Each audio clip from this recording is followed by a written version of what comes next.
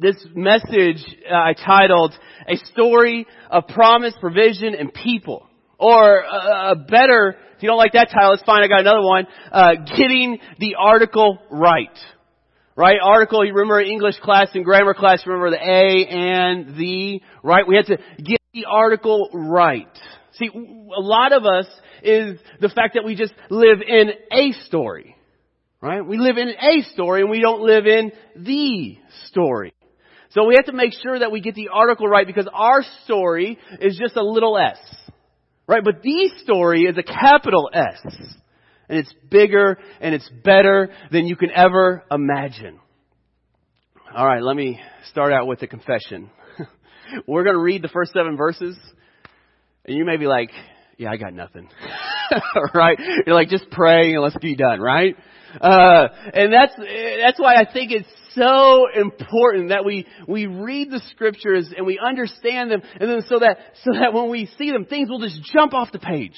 Right? And that's why I'm hoping today that I will bring a little light. I'll shed a little light, and the Holy Spirit will shed a lot of light where you're like, hey, it's just jumping off the page. This really spoke to me. Right?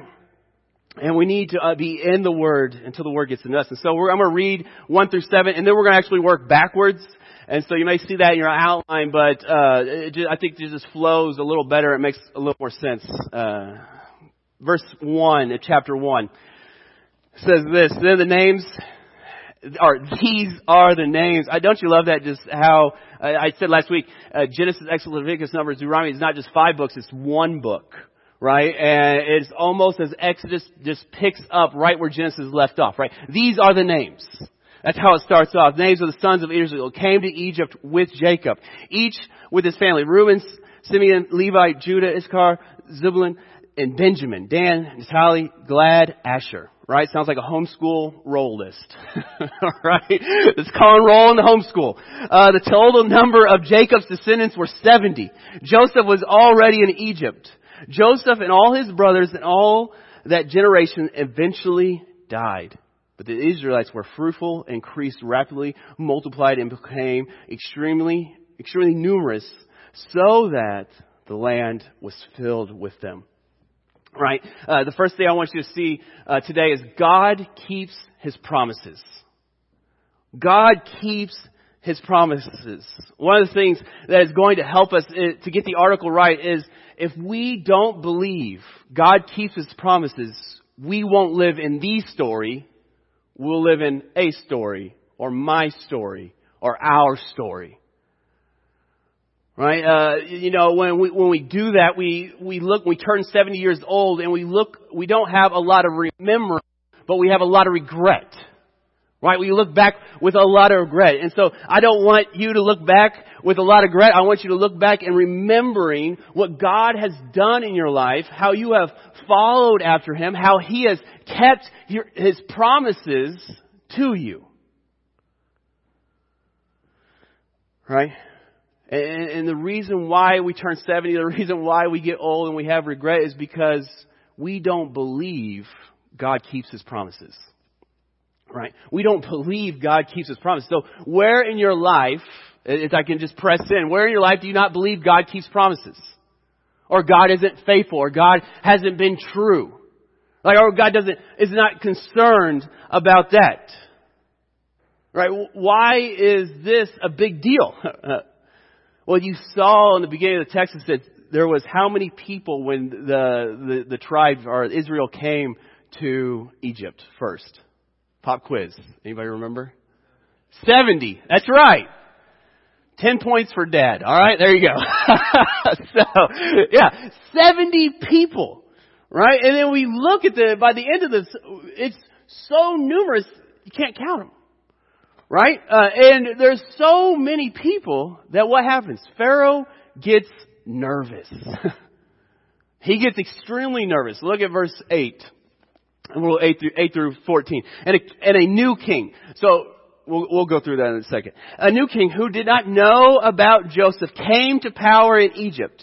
He said to his people, look, the Israelites people are more numerous and powerful than we are. Come, let us deal shrewdly with them. Otherwise, they will multiply further and when war breaks out, they will join our enemies and fight against us and leave the country. So the Egyptians assigned taskmasters over the Israelites to oppress them with forced labor. But Pithom and Ramses had supplied cities of Pharaoh. But the more they oppressed them, it's amazing, the more they multiplied and spread. So the Egyptians came to dread the Israelites. They worked the Israelites ruthlessly. They made their lives bitter with difficult labor in brick and mortar and all the kinds of field work. They ruthlessly imposed all the work on them. Right? And so, what do I mean God keeps His promises? Right there, you may be like, that does not sound like God's keeping His promises, right? And this is why I think it's so important for us that how we live today matters. Right? How you live today matters, not only because of today, but because of generations to come. Right? And generations. Right? Which I just think, I was just reflecting on this as I was studying, I was going over, and I was looking over my notes, I was just saying, like, oh, that's so good. Right? Because today I got to baptize 2 of my children. And that's not because of me, but it's because of generations before me following Jesus. Right? Making Lord of their life. And following after Him, and generations will be affected upon this. That's why the psalmist says, he says, let one generation tell your deeds to the other. Right? Isn't that so good? Let this generation tell the generation below us how good God is, how great He's been. Right? It's crazy, but that sounds a lot like discipleship. In the Old Testament. We find it in discipleship in the Old Testament. I'm not making this stuff up. We see it all over. But here we are telling generations and generations about the deeds of God. So today, where is God working in your life? Where has God blessed you just this week? What could you tell us? Someone came up to you and said, over lunch, and you say, hey, what is God doing in your life right now? What would you say? I know sometimes when we get caught off guard, it's crazy. But see, Pharaoh right here is saying, we can't just take note of this. We have to do something about the children of Israel. We have to oppress them. And you see that he gives them taskmasters and all other type of things. See, a lot of time we think that the book of Exodus is about the Israelites versus Pharaoh or Moses versus Pharaoh. But in reality, it is God versus Pharaoh. Right? In the sense that Pharaoh is attacking the promises of God. In the sense that he's saying, hey, we have to reduce the number of the Israelites. But remember what God said in Genesis 1. Be fruitful and multiply. Subdue the earth. Have dominion over it. Right? Remember what He said to Abraham, which we'll get into this a little bit soon. But this is what the children of Israel have been doing. They have been fruitful and multiply. And even more oppression comes, they are still producing. And so, they came in with 70, and now there are a lot more. Look at verse 15, and we'll read to the end of the chapter. It says, the king of Egypt said to the Hebrew midwives, right? First name was Shiphrah, and the second name was Puah. Right? You're looking for names. We're just giving you names all day long. That would be good names for twins, right? The kid would be like, oh, my parents read too much of the Old Testament. Verse 16. When we help the Hebrew women, they give birth. Observe as they deliver. If the child is a son, kill him. But if it's a daughter, she may live. Right? Think about how insecure and threatened you have to feel to kill a baby. Right? That's exactly what Pharaoh's doing. But these midwives, right? The midwives, however, feared God and did not do as the king of Egypt had told them. They let the boys live. So the king of Egypt summoned the midwives and asked them, why have you done this and let the boys live? The midwives said, Pharaoh, the Hebrew women, they are not like Egyptian women. I love that. They are vigorous and give birth before the midwives can even get there. Right? Before we can get there, they're just popping them out. Verse 20. So God was good to the midwives, and the people multiplied became numerous. Since the midwives feared God and have families, Pharaoh, here it is, then commanded all the people, you must throw every son born born to the Hebrews into the Nile. Let every daughter live. So you can imagine next week we're going to look at Moses being dropped in a basket and the provision of God, where we just give our children to the Lord and say, hey, Lord, they're yours, right? We'll steward them, but they're yours. And so this is great acts of faith for Moses' mom to drop off. But this, again, is God keeping His promise. God keeping His promise to the nation, right? Remember back in Genesis chapter 12, flip over there, and then we see where the promise happens. It happens to Abram, and then his name is then Abraham, changed later on. But this is where the promise happens. Look at verse 1 and 2. I just want to again remind us of this.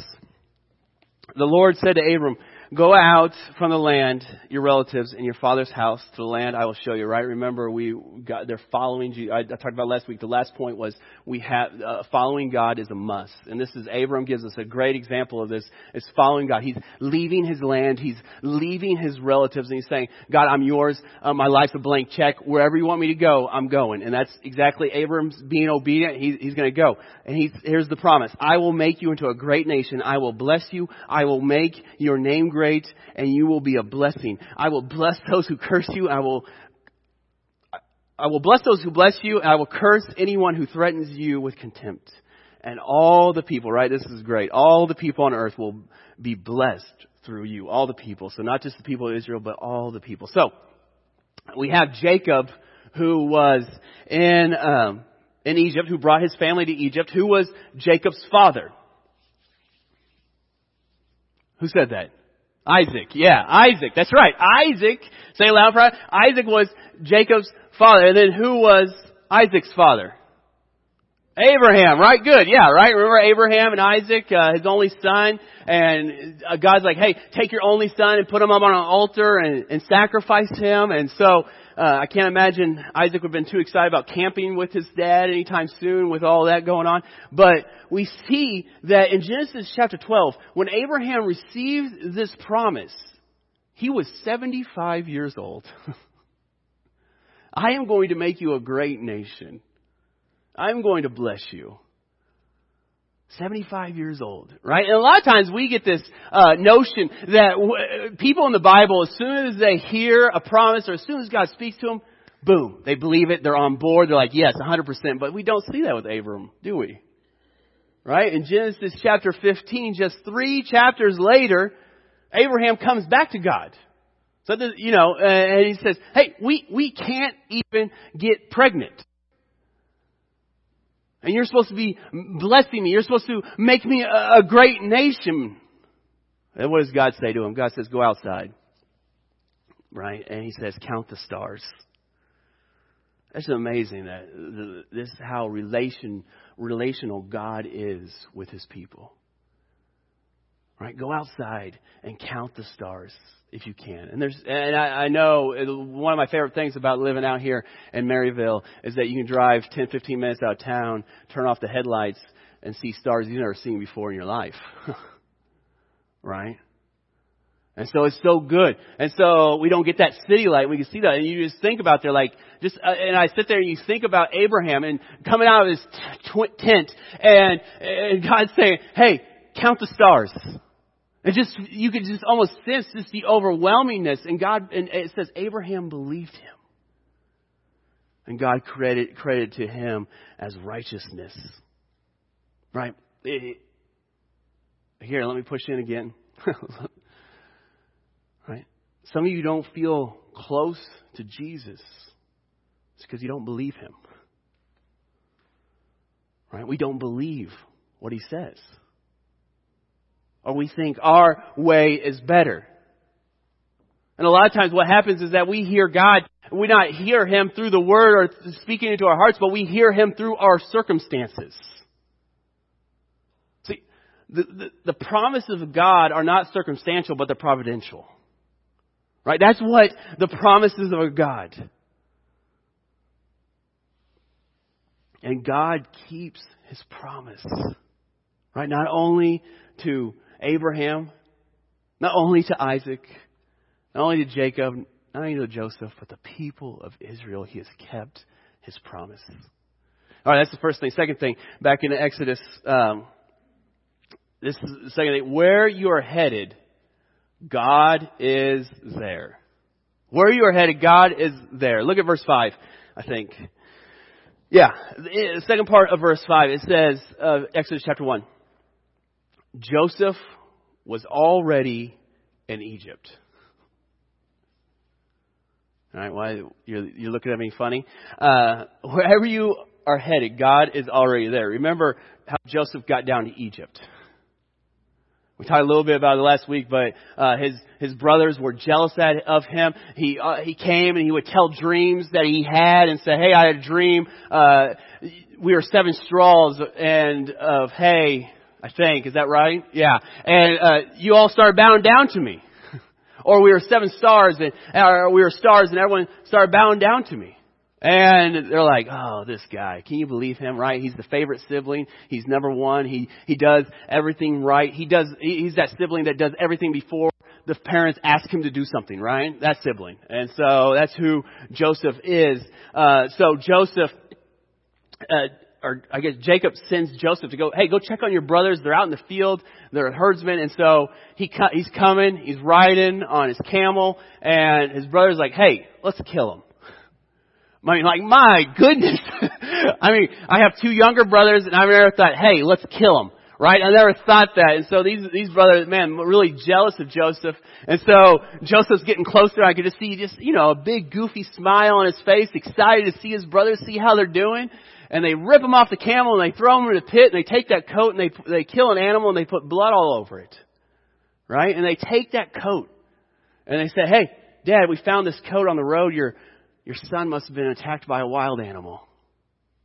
And Jacob just heartbroken, right? Heartbroken. And so they're going to kill Joseph, but they decide, "Hey, we're not going to kill Joseph. Let's sell him."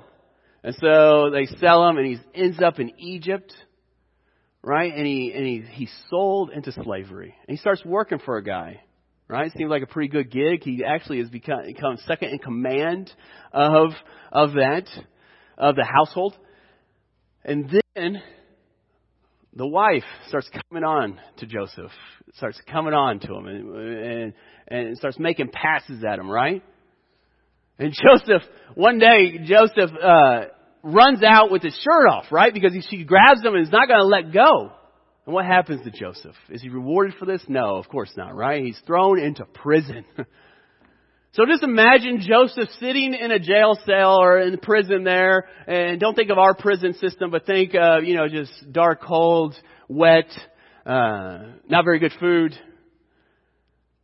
And someone says, "Hey, Joseph, God keeps his promises."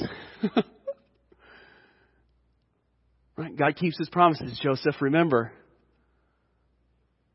Man. But you see, Joseph never lose sight of God. He's always looking to Jesus. He's always looking to God and remembering him. And remember what he has told his grandfather. Right? And things go well for Joseph in jail. If things can go well for he's running the jail by the end of it. And there's 2 people who Pharaoh had thrown into prison. They can't remember.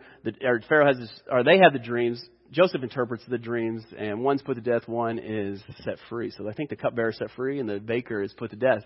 And then Joseph's like, hey, remember me when you get out, right? Remember me. And of course they don't. They forget about Joseph, and Joseph is stuck in prison. And then one day the Pharaoh has a dream, and he has a dream, and Joseph's able to interpret that dream. And again, Joseph, because of God, because following God, because God keeps his promises, here they are. Right? A famine's about to strike. And Joseph saves probably millions of lives. Right? Because of what he has stored the food. And so there's no food where his brothers and his dad are at. So they have to come to Egypt. Right? And they have to come before Joseph, who is now running the show, is only answers to Pharaoh. And here his brother's right in front of him, bowing before him. And I could just, again, I'm glad it was Joseph and not me. Right? I'm glad it was Joseph, because Joseph's like, hey, it's all good. What you meant for evil, God meant for good. So we're so obsessed with our story, the little s, that we miss the big story. Right? The capital S. We're missing the story when we're just obsessed with our lives. When we're just looking at ourselves. And we're not looking at the bigger picture. We're not looking at the kingdom of God. See, God knew the famine was coming. God knew that the children of Israel were going to need assistance. Joseph was already there. Already there. And don't miss the irony of the story, right? Because Jacob, his name means deceiver. And he's the one who deceived his father and his brother out of what? Birthright. Good. Yes, his birthright, right? He deceived him. And the same thing his sons did to him. Right? They deceived him. They didn't steal his birthright, but they deceived him, saying, hey, your son's dead, when he wasn't.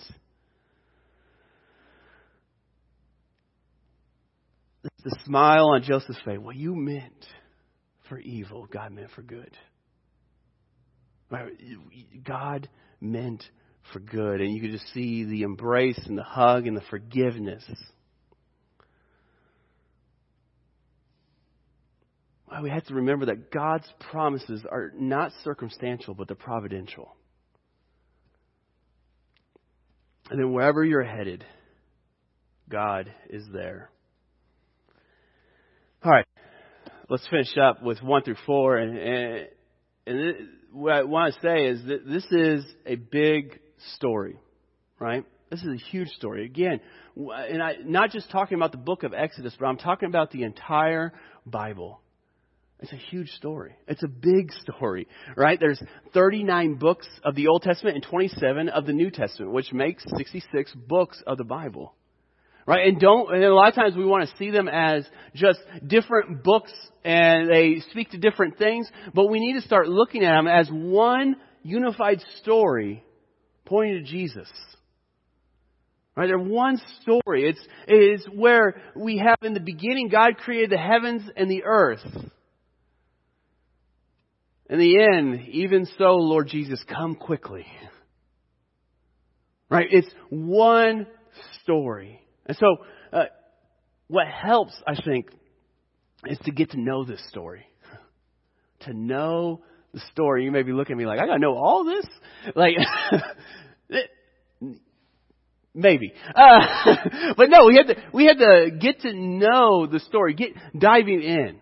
Right? I know I'm weird. I know I'm strange. I know I get too excited about things I find in Exodus, right? Again, I'm just fired up about it, and I can't wait to tell you. And I know that's not normal. Right, but my prayer is that would be normal. That we would all just get excited. We would all just see how good God is, how He keeps His promises, how He's already there, and so we don't have to worry, right? Amen? Yeah.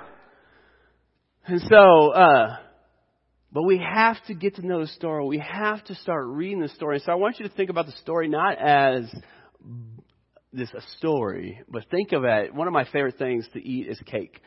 And I want you to think of it as a dessert.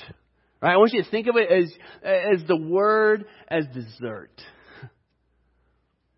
And I want you to think the gospel as just a big lemon cake with lemon icing. If you don't like lemon icing or lemon cake, I'll pray for you, okay? I'll pray for you. Come on down at the end of the service and I'll pray for you. But no, but I want you to think of that story. It's so good, right? You can taste it. I can almost taste it. Even if I'm not a fan of chocolate. Because my mother lied to me as a kid. But that's a whole nother story. She told me chocolate would give me nightmares. All right. And so, I just didn't think, I was a pretty high energy kid, you can imagine, right? And so I just think she wanted me jacked up on sugar. But think of your favorite dessert, right? And think of the story and think of the gospel as this dessert. And you'll see why, right? So know the story. When we have spiritual conversations, a lot of times when I talk to people why we don't have spiritual conversations or why we don't have evangelism or why we don't share our faith or talk about Jesus, because you're like, I don't know what to say. right?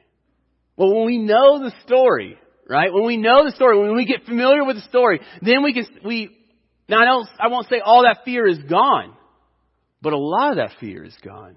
Because then we can speak into people's lives with the story. The thing is, it's about finding what piece to cut off of the cake and give it to them. Right? It's about finding that piece like, okay, because every person is not a cookie cutter. Right? I remember years ago we'd go through like evangelism training. Anybody ever been through evangelism training where they're like, okay, here's the 10 verses. You take this person through and then by the end they'll be saved, right? Everybody is not like that. Now, I'm not saying you shouldn't learn those verses. Those verses are great verses. But we have to learn to begin to how do we can speak the truth to someone by just taking a sliver of the cake. Right? Talking about how you're created in the image of God. Isn't that amazing? God created you in His image. And that we're the only things on this earth that resemble God. That's incredible. And so, yeah. And it's okay if you don't know, right? If you don't know what to say. I think there's another part about the story. Hey, you don't know about that part of the story. Learn it. Read it. Understand it. Dive into it. But it's okay. And maybe you're sitting here like, hey, I didn't know a lot of the answers to the questions that you were asking. Like, I didn't know who Isaac was, or I didn't know who Jacob really is. Right? That's okay. I think you're in the right spot. You're in a good place right now to learn that, to understand that, and to look at that. Even like if we remember in Acts, the Ethiopian eunuch just left the temple, just left worship, just left church. He's reading a scroll in Isaiah.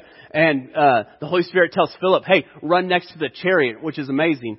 And the Ethiopian eunuch is there reading. He's like, hey, I don't understand, or I don't get what's going on here.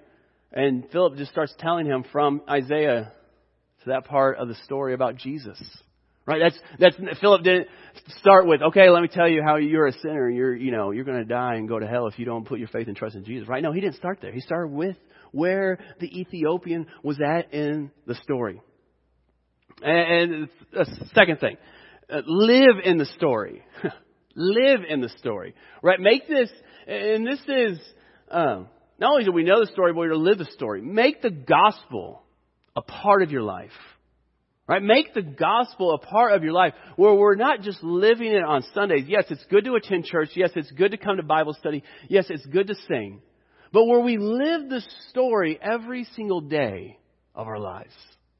Right? Where we can't help but talk about the story. And that's the next thing. Tell the story. Right? Tell the story. But first we got to make this a rhythm of our life. And there's just things that we can do to help us make that. But tell the story. And the question I'll press in on you is, when's the last time you've talked about the story of God? When's the last time you've had a conversation about Christ? All right, so challenge yourself. Say, hey, I'm going to tell the story. Even if it's just small steps, right? I'm not trying to throw you in the deep end. I remember talking about in the deep end. My youth pastor, Brandon Jackley. So, if he's watching, right, he would pick me up in his little green Ford Ranger truck and he'd say, hey, or he would ask me, hey, let's hang out. I'm like, yeah, let's hang out. That'd be fun, right? Youth pastor hanging out, being cool. He has wheels. I was in middle school. I didn't have wheels, right? So yeah, I'm going to do that. And, get in the truck. He's like, all right, let's go to one of your friends' houses and share the gospel. Right? And so I'm like, oh my goodness. And that's not what I'm telling. I'm saying, hey, just maybe, baby steps. Like walk into the shallow end. Get wet, right? Just dip your toe in. Start talking about the story. And just, one of the best ways, I think, it's just helpful, right? I'm just trying to be helpful. If it's not, you can leave it and just leave it on the pew and I'll pick it up later. Hey, just talk about how God has blessed you so wonderfully. Right?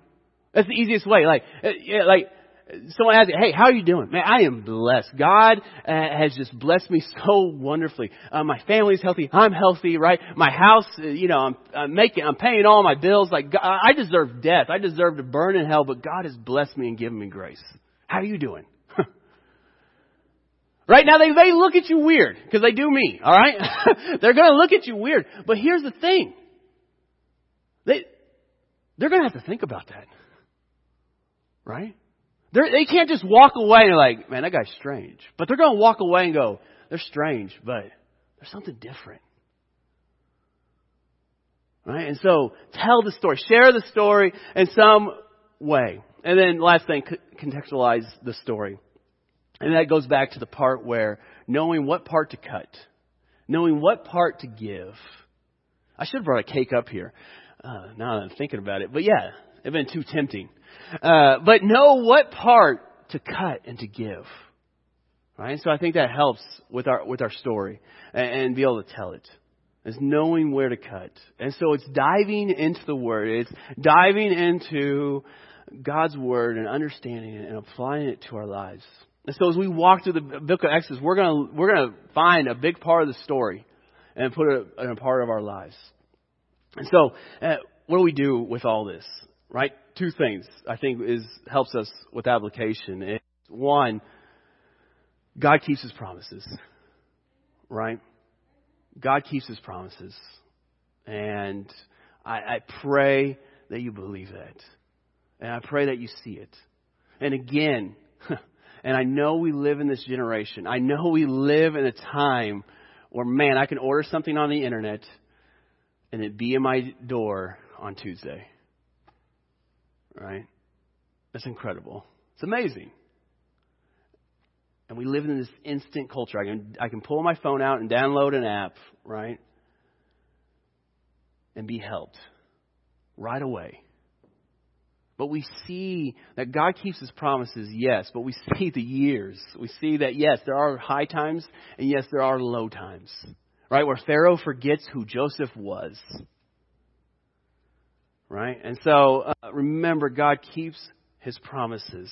Second thing, and this is so true. God's wherever we're headed, God is already there.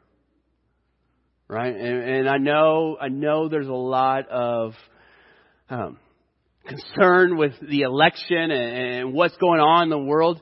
Here's the promise. Here's the truth. God's already there. Right? Where we're headed, elected, the world's not going to be thrown. It's not going to be caught by surprise. I don't say that to be too political. I say that because we need to believe the promises of God. We need to believe that God is for us and He's with us and He's never going to forsake us. There's a lot of us that have forgotten that. So I pray and I hope that you believe God's already there. God's got this. He's not going to forget about us. That's so good. And so we're going to move in a time where we're going to just deal with this. Where you can sit, you can sing, you can stand, you can pray. Well, this is a time where you can just respond to the gospel, respond to the goodness of God and what He has done in your life. Right? Let's live like a people who believe God keeps His promises, that God is with us.